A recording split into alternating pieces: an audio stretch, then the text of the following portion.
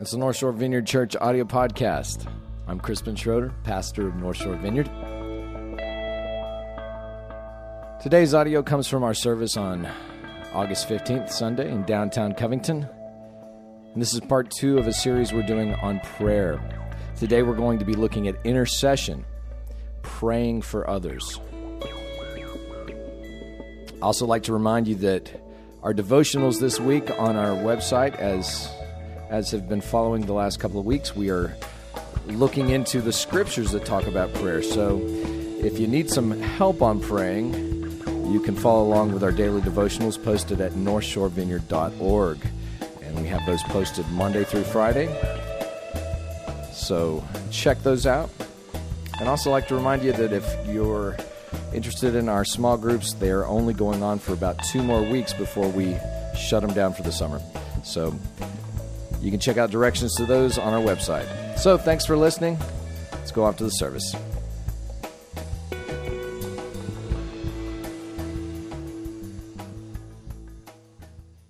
I announced last week we're starting a new series called Prayer. It's a real catchy title. And we're going to be looking into this aspect of the Christian life, which, does anybody ever have trouble praying in here besides me? I think most people, if they're honest, prayer is a difficult thing, but yet it's such a huge part of the Christian faith. And so we're going to be kind of spending a few weeks camping out on what it means to pray. So if you weren't here last week, I recommend you go to our website and catch the message, because we talked about kind of the battle of prayer, spiritual warfare, and who our enemy ultimately is. And last week, I made the statement that as Christians, our ultimate enemy is never human beings, but it's always Satan. You know, your boss may seem like your enemy. Your wife may seem like your enemy. Your mother-in-law, the government may seem to be your enemy, but ultimately, our true enemy is what Paul refers to as the God of this age, Satan, the devil, who blinds the hearts of men. So as we're praying, we got to keep that in mind, because I think our enemy loves to see it when we, as Christians, start attacking people and when we start opposing them, thinking they're the ultimate enemy. So we covered that last week. That's a little recap. Today I want to look at the idea of intercession. So I'm going to bring up a heavy theological question and see if anybody's had this question before. First question is, why pray? Has anybody ever wondered this before? You've heard the doctrines of God's omnipotence, omniscience, God's all-powerful, all-knowing, God's in control. If that's the case, then why do we pray? Does anybody else wonder these things besides me? Okay, am I the only one? Because you feel better. Because God commanded. Okay, those are good answers. Well, those are answers. I don't think they're real satisfying answers, because it's kind of, if you're like me, I kind of wonder, like, okay, if God's controlling every little detail of everything all the time, if it's all just going out to some kind of blueprint, then it just seems like a game.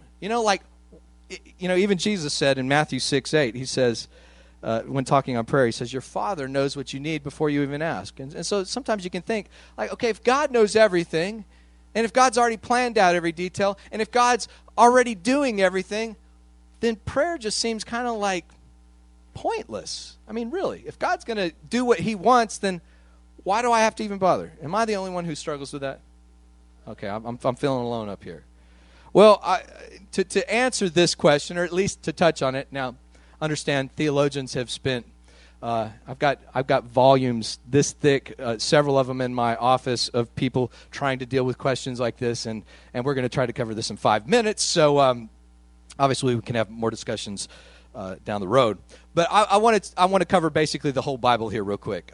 Back in Genesis 1, verse 27 through 28, and I didn't put this on the slide, but it's not much. It says, so God created man in his own image.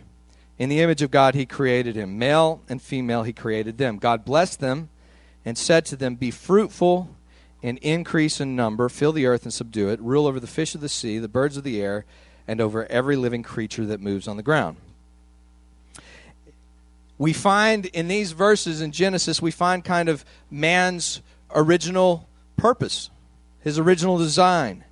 Humans were created in God's image, and they were given authority by God to rule on God's behalf. They were given a job to do. These are your blanks, by the way. They were given authority, a job, and finally, they were given free will. Those are the only 3 blanks. You'll be tested on this next week. Humans were created first in God's image. Let's look at that for a second. You know, if you these words in Genesis, they don't tend to hit us with the same amount of punch that they probably would have hit people throughout history, particularly a couple thousand years ago. If you go into areas that were controlled by Rome, the Roman Empire, you'll find that in the further extents of the Roman Empire, there's a lot of statues of Caesar. A lot more statues of Caesar in the outlying areas of the Roman Empire than you find in Rome. You know why that is? Well, it's because the Roman emperor, as a symbol of his authority, he would set up images of himself everywhere they conquered. So when they conquered Greece, they'd set up some statues of him. When they conquered Great Britain, they'd set up statues of Caesar. The image of Caesar would show the subjects that they were a subject people, that there was a ruler, a lord over them. His name was Caesar. Y'all remember of course you do, a few years ago when the Iraq War, the second Iraq War started. As soon as Saddam's government was toppled, I remember one of the first images on the news. Y'all remember this? They found that statue of Saddam, and what did they do? They pulled it down. Why did they do that? Did they hate statues? Is there some kind of... No. It was a symbol of the authority of Saddam Hussein, and they were saying, we're no longer under this guy. They took his image down. Same thing happened in Russia with Stalin and various dictators from around the world. What's that? Yeah, Star Wars. And so in the same way that these emperors have put their image in various places where they rule, where they subject people, God has set man in his own image as a symbol of his authority. But he's also given man the job of ruling. You know, a lot of times we think of, have you ever had this thought before? It just may be me. I kind of grew up with this idea of the Garden of Eden. Adam and Eve, they're hanging out naked, eating grapes, lounging around on hammocks. You ever had that idea? Is it just me? I was sick, you know. It always kind of struck me as weird, but, you know, I guess... But, you know, Adam and Eve weren't hanging around. They had a job to do. The Garden of Eden wasn't just some kind of eternal vacation. There was a job to do. God put them in the garden and gave them a job. I want you to rule over the fish, the birds, the animals. I want you to take care. I want you to be stewards of creation. So they actually had a job to do. And they were naked. I don't know where I'm going with all that. So they had a job, they had authority given to them by God, but they also had free will. And they used their free will to step out of line with God. So understand, God didn't create robots. He didn't create people who would just... Because God loves and because God values relationship, God creates humans with this capacity of free will. And he gives them the choice. He gives them the choice. This is what I've called you to. This is the job, the authority, everything that I've called you to do and created you for. And you can do this, or you can disobey me. The choice is up to you. And so what did they do? They willingly disobey God, disobey God's plans. They step out of line with that and give over their authority to the enemy. So when we go throughout the Old Testament, we get up to Matthew chapter 4. So I went through the Old Testament quick. Matthew chapter 4, verse 8, we see the temptation of Jesus. And the third temptation of Jesus, it says, the devil took Jesus to a very high mountain and showed him all the kingdoms of the world in their splendor. And what does he say? He says, all this I will give to you if you will bow down and worship me. Satan tells Jesus, see all this? it's yours if you just bow down and worship me. How come Satan can say that? Like, I own all this, but I'll give it to you if you just bow down and worship me. How come Jesus doesn't argue with him? How come Jesus doesn't say, you don't own all this? God owns all this. Because Satan, in the Garden of Eden, man gave over his authority. He gave over his call. He gave over everything God called him to the enemy when he stepped out of line with God. So when Jesus comes on the scene, Satan's not lying here. He says, all the kingdoms of the earth, they're mine. I rule them. I'll give them all to you. All you got to do is bow down and worship me. Now, Jesus doesn't bow down and worship him, or that would have been the end of the story, and things would have been bad. You know, the Apostle Paul actually, he talks about Jesus being the second Adam. You ever heard that before? Apostle Paul says that the first Adam, through the first Adam, there was sin that came into the world. Sin and death came into the world through the first created human who disobeyed God. But he said Jesus is the second Adam through which life is going to come to many. So Jesus comes into a story that is being dominated by evil. Satan has wrestled the kingdoms. He's wrestled man's authority away from him, God-given authority, what God had called man to do. He's taken that away, his calling, and now he's ruling. And Jesus enters into that story and begins to take that away by bringing the kingdom of God. So in a way, what Jesus is doing is restoring man back to God's original intended purpose. See, if you look at a lot of people think that Christianity is simply about going to heaven when you die. If you read the Gospels, Jesus doesn't talk about, hey, say this prayer so you can go to heaven when you die. Jesus talks about, no, you live your life in such a way that heaven comes here. That we bring the kingdom of God, that the kingdom of God begins to break through. What does it look like when the kingdom of God comes? Well, what did it look like with Jesus? It looks like people getting healed. It looks like people getting set free who are oppressed. It looks like people who had no relationship with God who all of a sudden they're connected back to God and they get to know that God loves them.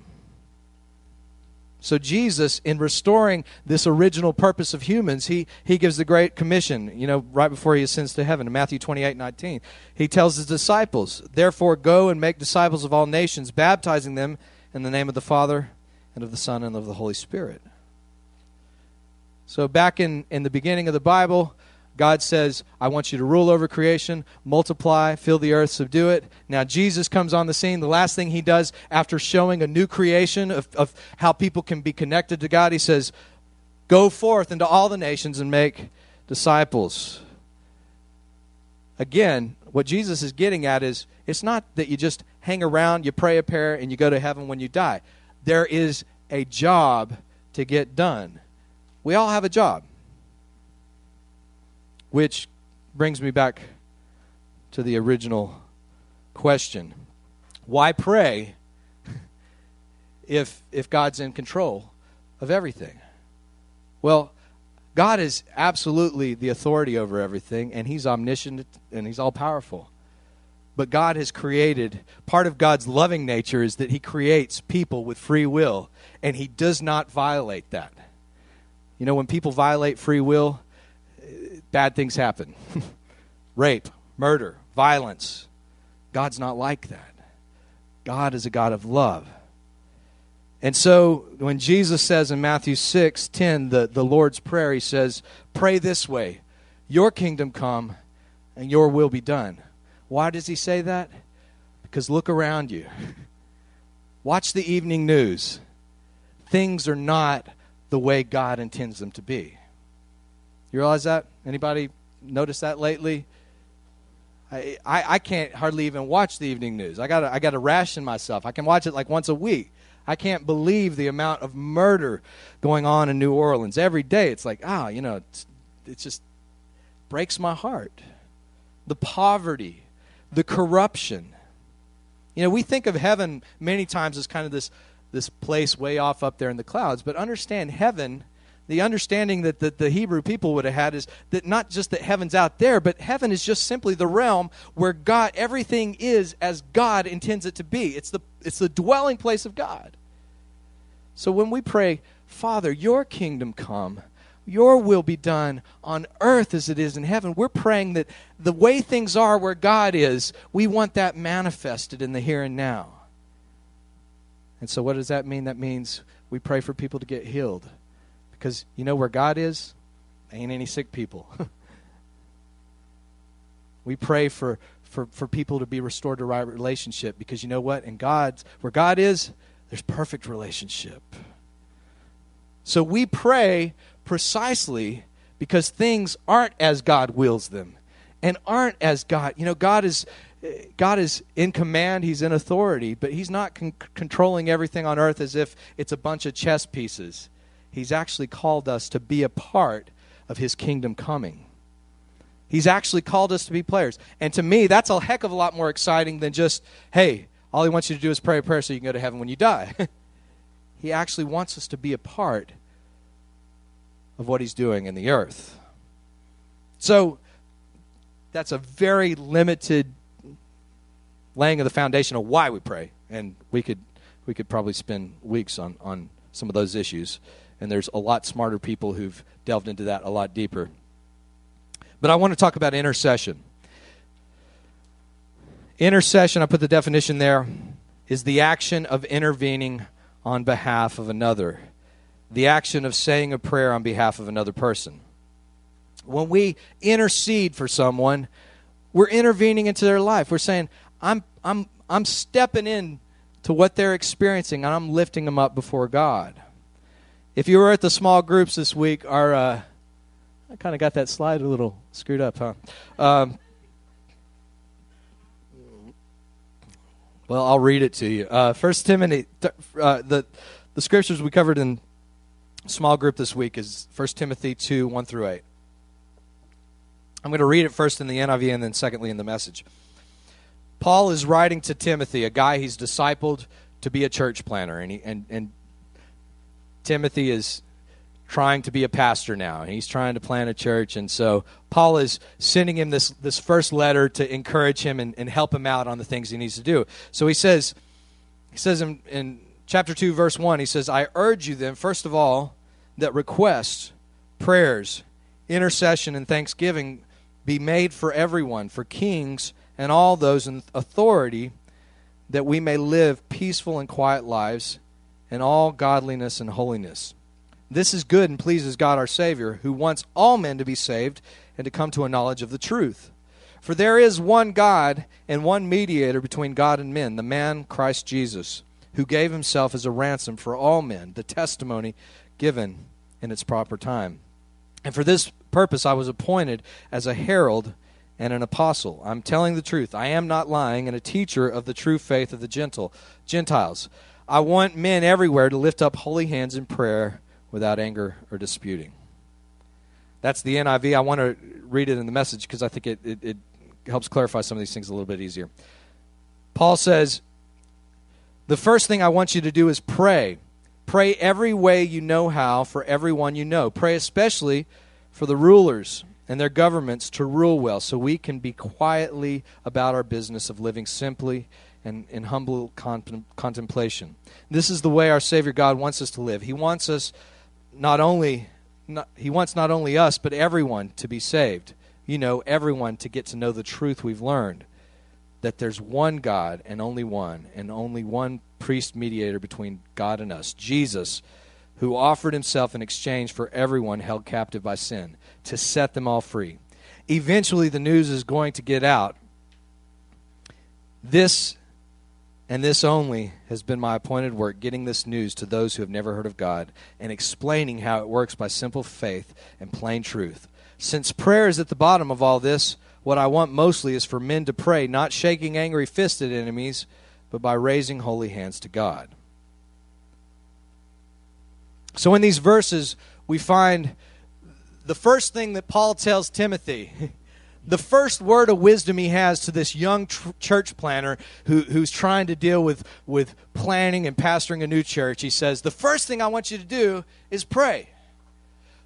Pray everywhere. Pray all the time and pray for everybody. But he says, especially pray for rulers and authorities. Authorities are kind of hard to pray for, aren't they? You ever have a hard time praying for authorities? Authorities can be anyone in your life, from your boss to the police officers to the president. And I find a lot of times authorities have a way of kind of getting under our skin, don't they? Anybody ever have a hard time with your boss before? What church am I at here? I'm going to stop preaching. Authorities, they're hard to pray for. Our initial inclination is not to pray for authorities because they ask us to do things we don't want to do. They pull us over when we're speeding. They come up with policies and practices in government that we disagree with. And our initial inclination is not to pray for them. But Paul says, out of all your praying, especially pray for those who are in authority, who are rulers. Secondly, Paul says, pray for folks to encounter Jesus, because God wishes that all people will come to the saving knowledge of Jesus. If you're new here today, the last few weeks we started this new faith experiment called Pick 6. And I asked that everybody in here pick 6 people and pray for them. Is anybody listening to my authority on this? No. And so I said that for 6 to 8 weeks, we're going to just pray for 6 people and see if God might show up and do something in their life. So every day I'm praying for these 6 people. And I got one person I'm praying for who's got some physical issues. And so I'm praying that God's going to heal this person. There's another person I'm praying for that has relational brokenness, just going through a rough time. So I'm praying for God to do some healing there. Got other people I'm praying for who are suffering in financial problems. So I'm praying that God would do that. But the core of all my prayer, Jesus, reveal yourself to them in this.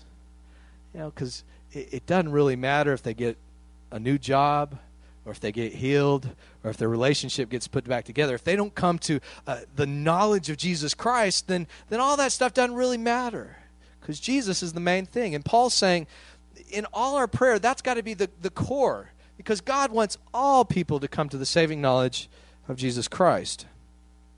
Finally, Paul ends this little section by saying, basically, pray instead of complaining or getting angry. I love the way Eugene Peterson puts it in verses 8 through 10. He says, since prayer is at the bottom of this, what I want mostly is for men to pray, not shaking angry fists at enemies, but raising holy hands to God. Wow. If we could just get that scripture down, dude, we'd be impressive. Instead of raising an angry fist at our enemies, let's lift up holy hands to God. Maybe you were here this morning and you might have seen some people during worship raising their hands. Why do you raise your hands in worship? That's the international sign of surrender. When you raise your hands, you open up your hands, you're saying, God, I surrender to you. You got a better idea on all this. I'm inviting your kingdom. I'm inviting your rule. You have your way. You can't do this and this at the same time. It doesn't work. You can't have an angry fist and an open hand raised towards God. It doesn't compute. Last fall, I have a blog called My Life as a Wrestler. I'm not like really a part-time wrestler. I just questions. And I wrote a blog last year called A Prayer for Obama. And I wrote this because there was a guy by the name of Steven Anderson. You might have heard of him last year. He came out on the news. He was a pastor from Phoenix, Arizona. And he comes on TV. He says, I pray for Obama that he would get a brain tumor and die just like Ted Kennedy. And when I saw this news story, I'm like, what? Like, I know this guy's reading the same Bible, but you got to rip out a lot of pages from the New Testament to come up with the conclusion that kind of prayer is pleasing to God. I mean, like, you got to everything I talked about last week, you just got to completely rip it out. All the Gospels. I was just floored. And so I said, how about instead of getting on that bandwagon, how about we just pray for Obama, that God would bless him? And so I wrote this prayer. And why don't we pray it this morning? You can agree with me in prayer, because Obama still needs prayer. Father God, we thank you for President Obama. We ask that you would bless him right now where he is. Refresh him and renew him by your Spirit. Let him feel your grace and your strength. We ask that even at this moment that you would lift the stress and anxiety from his mind and body. Grant him the wisdom he needs for this day in all the situations he's facing. Let him sense your presence, and let his ears be open to what you are saying. We pray that every spiritual attack directed against him would be thwarted, and that you would uphold him and protect him from those who would wish him harm. In the name of Jesus.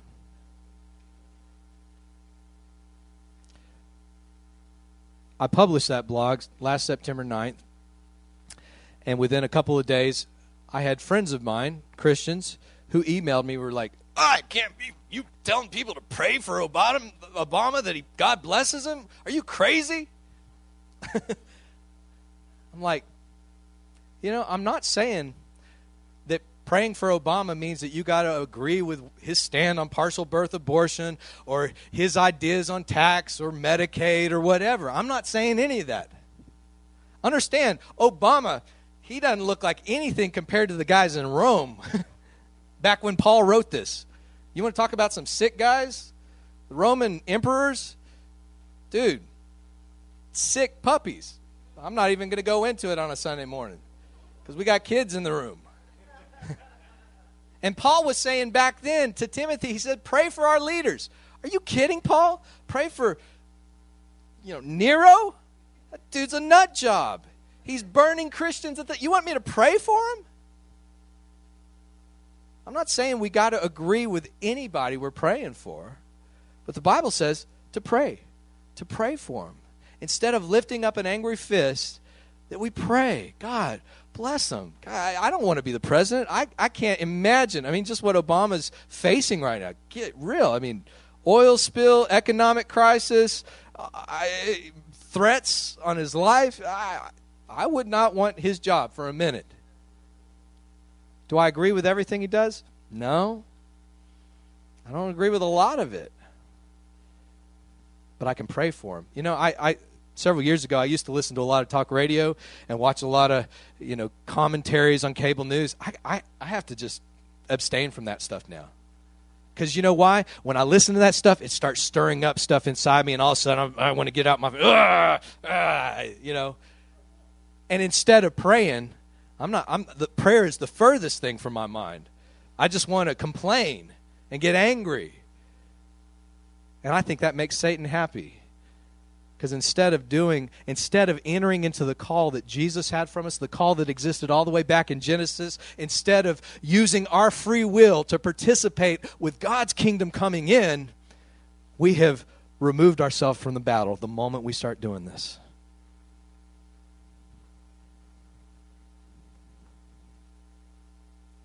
Can I get an amen?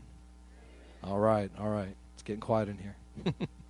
I want to look at a cool picture of what intercession looks like. That we've kind of talking about intercession for our leaders. But here's a real good picture of kind of what intercession looks like. Luke 5:17 through 26. One day as Jesus was teaching, Pharisees and teachers of the law who had come from every village of Galilee and from Judea and Jerusalem were sitting there, and the power of the Lord was present for him to heal the sick. Some men came in carrying a paralytic on a mat, and tried to take him into the house and lay him before Jesus. When they could not find a way to do this because of the crowd, they went up on the roof and lowered him on his mat through the tiles into the middle of the crowd, right in front of Jesus. When Jesus saw their faith, he said, "Friend, your sins are forgiven." The Pharisees and the teachers of the law began thinking to themselves, "Who is this fellow who speaks blasphemy? Who can forgive sins but God alone?" And Jesus knew what they were thinking. He said, "Why are you thinking these things in your heart? Which is easy to say, your sins are forgiven, or to say, get up and walk? But that you may know that the Son of Man has authority on earth to forgive sins, he said to the paralyzed man, I tell you, get up, take your mat and go home. Immediately he stood up in front of them, took what he'd been lying on, and went home praising God. Everyone was amazed and gave praise to God. They were filled with awe and said, what we have seen remarkable things today. This is a beautiful picture of intercession. Here's a guy, he's paralyzed. He's paralyzed. He can't do anything for himself. He's got to have people feed him. He's got to have people bathe him. He's got to have people help him use the restroom. I mean, he's a mess. And this was back when, you didn't have bedpans and all kinds of stuff. I don't even want to figure out how all that worked. But he's a mess. He is completely dependent on the good people being around him. He's completely at the mercy of having some people that will care for him. But this guy's lucky because he has some really good friends in his life. And they hear that Jesus is down at this house, and they think, man, Jesus is there, and we heard he's healing people. If we can get our friend there, I bet Jesus would heal him. So what do? They figure out some way to turn his mat into a stretcher. And everybody grabs a corner, and they start taking him down to the house. Well, when they get there, the house is just, do you see all the regions that they came from? They came from all these towns. There was a crowd inside the house, a crowd outside the house, and there's no way these guys are getting in to see Jesus. There's people, there's walls, and so what do? Let's get him up on the roof. So they figure out some way to get this guy up on top of the roof. They rip a hole in it, take out the tiles, whatever, and then they're looking down. They can see Jesus. But then they got to be thinking, we can see Jesus, we can see our friend. How the heck do we get our friend down there? So they must have had some engineer in their group, because they figured out a way to lower him. They each grab a rope or something, and they begin lowering him. And they finally get him down to Jesus. And Jesus says, in doing his miracle, he attributes it to the faith of this guy's friends. That's a picture of intercession to me. Intercession is bringing our leaders, bringing our friends, bringing our neighbors, bringing our loved ones, those who are in a mess, bringing them before Jesus. But the thing we can see in this story is these guys, when they were bringing this guy to Jesus, they didn't see any barriers. They didn't let the fact that there was too many people there discourage them. They said, well, there's a lot of people in there, but we're going to figure out a way in. I imagine they probably went to the windows. People were crowding the windows. They saw walls. But somehow they didn't take no for an answer. They said, we're getting our friend to Jesus. We don't care what it takes. If we have to go through the roof. And so that's what they did. See, I think part of our problem when it comes to prayer is we give up so easily, don't we? You ever pray for someone and God doesn't show up? You don't see the thing answered. And sometimes that just frustrates us. I got to tell you, I've prayed for more people that weren't healed than people that were. But there's been a few times where I've prayed for someone and God healed them. It was just a month ago, my daughter Tevya, she had it was just aggravating. Like for 6 months, she was sick all the time. I mean, we were spending hundreds of bucks a month just on taking her to the doctor and getting her prescriptions. It was crazy. And it was starting to interfere with her social life. I mean, the craziest thing was it's like she would get sick on a Friday and she couldn't go spend the night with a friend. She'd be sick all weekend and miss school. And it was just like, so finally, we thought, finally kind of got to a place where things were doing good. And then 2 weeks later, she gets sick again. And I don't know, I just like, maybe this should have occurred to me a few months earlier. I was like, this just isn't right. I got fed up. And I went into her room. I said, Tevya, can I pray for you right now?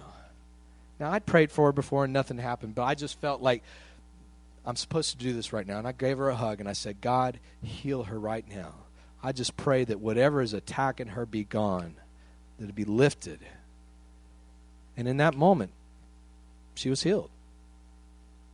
Now, I'd like to say every person I've ever prayed for, it was like that.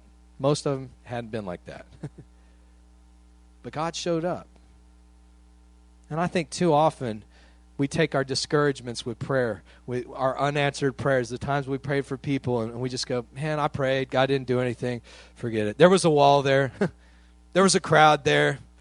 Yeah, we would have got our friend to Jesus. There was just too many people. Maybe next time. Maybe Jesus will be in our village.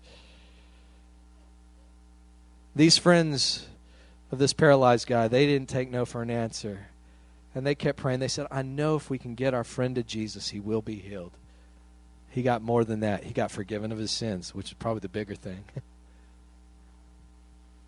You know, I want to close with a little story here, and then we're going to pray. You know, when back in, it's probably 1992, I was not in a real healthy place in life. I was addicted to things. I was going from one broken relationship to another. I was kind of trying to buy into all the, you know, I was getting into music at that time, and I was buying into all the stuff that went with music and, you know, rock star stuff, you know, trying to go after that. And my life was just really going down the tube. My mom realized this because at that point in my life, she invited me to Thanksgiving dinner.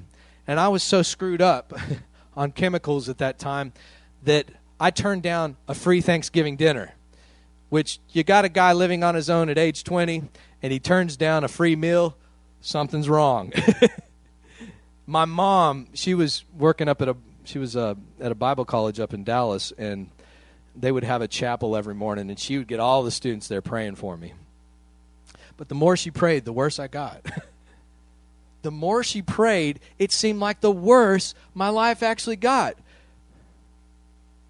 And, you know, kind of the high point was when I turned down dinner because I was screwed up. She's like, something. But you know what? Just like those guys who brought that paralytic to Jesus, she wouldn't take no for an answer. She kept on praying. She kept on praying. She kept on praying.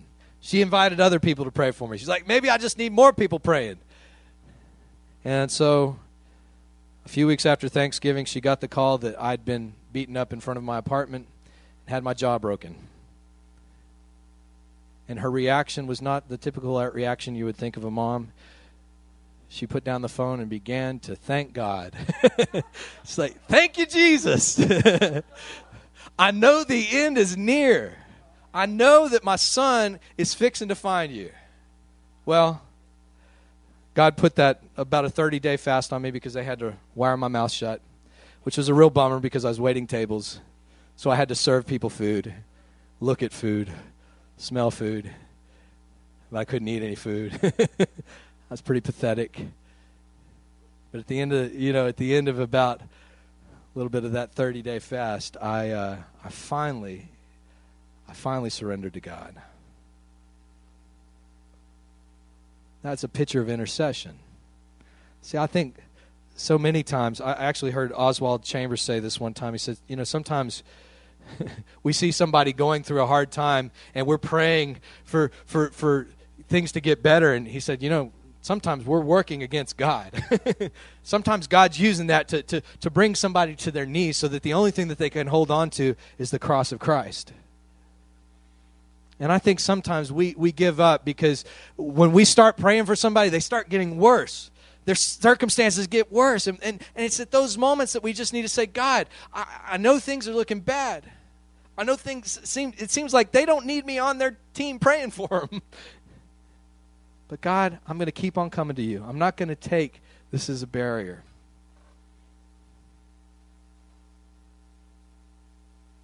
Intercession, intervening on behalf of another person, other people. I share all this today. I do not share this as one who has attained, this is not my gifting. You know, I know some people my mom, she tends to be gifted in this area. Not me. I am not gifted, so I'm not speaking as an authority on this. But I can tell you, even in this church, even in the past few months, I believe we're hitting a place where we can't afford to not pray. If we weren't doing anything wrong, anything good, I don't think we'd be facing much resistance. But I find every time you start making some advances, that's where you do face the enemy. And I believe, I got to tell you, I mentioned this at small group the other night. I can tell when folks are praying for me. You know, I can feel the grace of God upon my life. I can feel the wisdom of God. I can sense it. We got to figure out how to be better at that. How to cut some time out of our days. And I got to tell you, just doing this little pick 6 experiment for me, you know, praying for 6 people. You know how I start off my day now? My first thoughts in the morning, I just start praying for these 6 people. I mean, I'm not praying out loud. I'm just praying for them in my head. But I just start going. I start thinking. I start off my day by not thinking about myself. That's a good way to start. I just want to close. I'm going to get the worship team back up here. And I just want to close by doing a little intercession here together. Okay? Is that all right? It's okay to practice what we're talking about here? I want you to think of one person or a couple, you know, I mean, if they're married or whatever, you know. And we're going to worship. We're going to sing that song we sang earlier, Come Lord. And I just want us to invite God into their circumstances, to reveal himself, to show up. So can you get one person in mind? And we're just going to close by doing this. And I'll give you your microphone back. So I'll just open us with a word of prayer before we get into this. And Father God, Lord, teach us how to pray, God. We just admit our weakness in this area, our lack of persistence. But God, we thank you that you've actually called us to be a part of what you're doing. Lord, that we're not bystanders. Lord, you've called us to be a part. So right now, God, even as we close this service, even as we worship, God, we want to lift up 1 or 2 people to you that need you desperately in their lives right now. And we're just going to take this time to intercede for them to intervene, to bring these people to you, Jesus, that they can find your touch and your healing.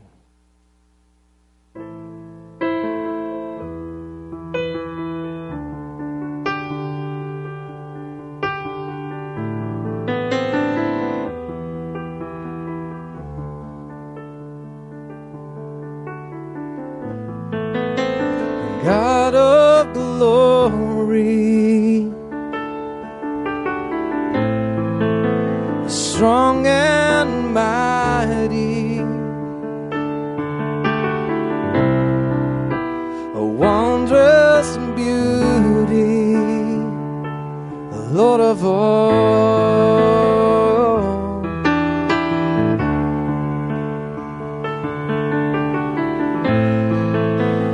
Come in power,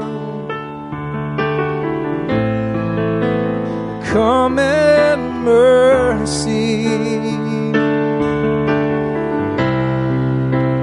overthrowing the darkness all about.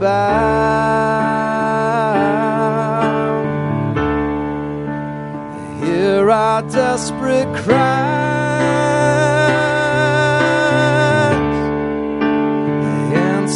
From on high, do not turn away.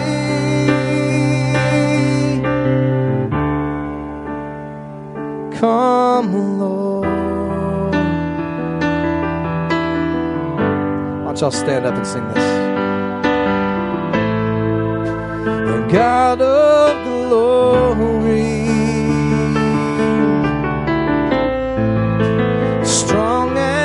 mighty,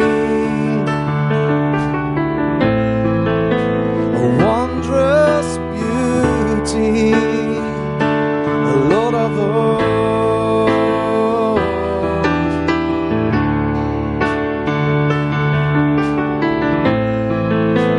Come in power,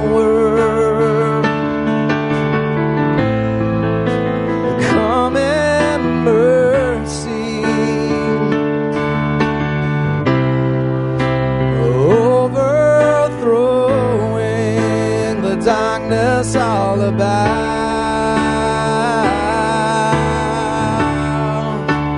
Hear our desperate cries. They answer from on high. Do not turn away. Come, Lord.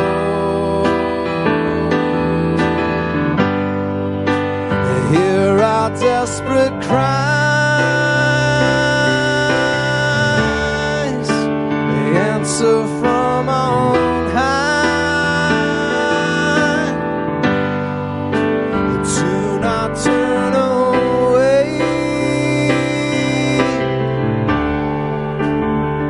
Come, Lord.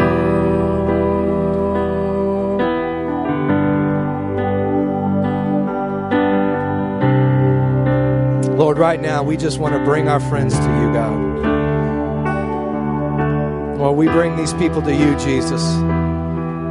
Lord, in desperate need of healing, of your rescue, God, of your financial miracles in their life.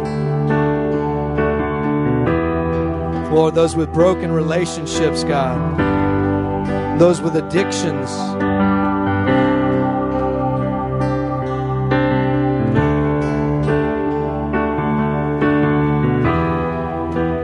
Lord, let your Spirit be upon them right now, God. We pray against the enemy of their lives, God, the one who's trying to keep them in darkness and enslavement, God. Lord, we pray that you would break the power of that.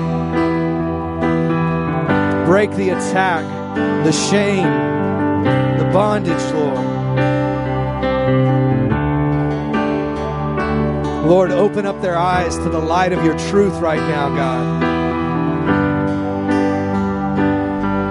Stir in their spirits to cry to you, God.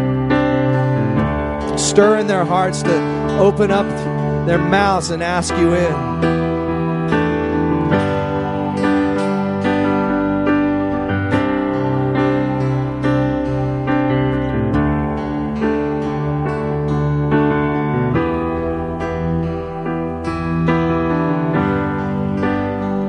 Come, Lord. Come, Lord. Come, Lord. Come, Lord. Come, Lord. Come, Lord. Come, Lord. Your kingdom, your power, your rule, your reign. Come, Lord. Come, Lord. Come, Lord. Come, Lord. Come, Lord. Your mercy, your healing. Come, Lord. Hear our desperate cries. They answer from on high. Do not turn away.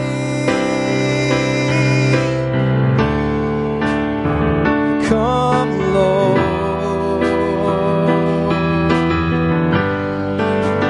Hear our desperate cries. They answer from on high. Do not turn away. Come,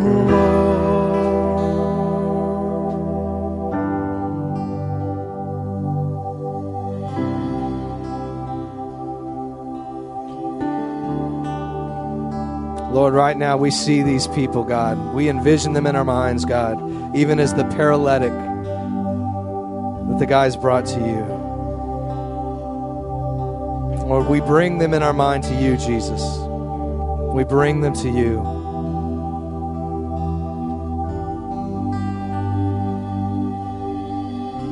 Let your kingdom come. Let your will be done. Break through, Lord. Break in.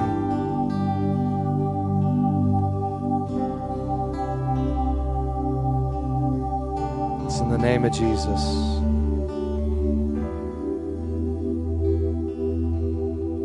In the name of Jesus that we pray these things, God.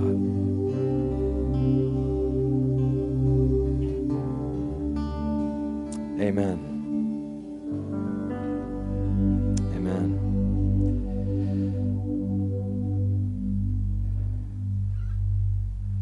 Amen. Well, if you need prayer for anything, we'll be glad to pray with you up here at the front. And I just want to encourage you that this week we do have some resources online that are specifically geared around prayer and helping you in that. Just some scriptures, some little things to just kind of jumpstart.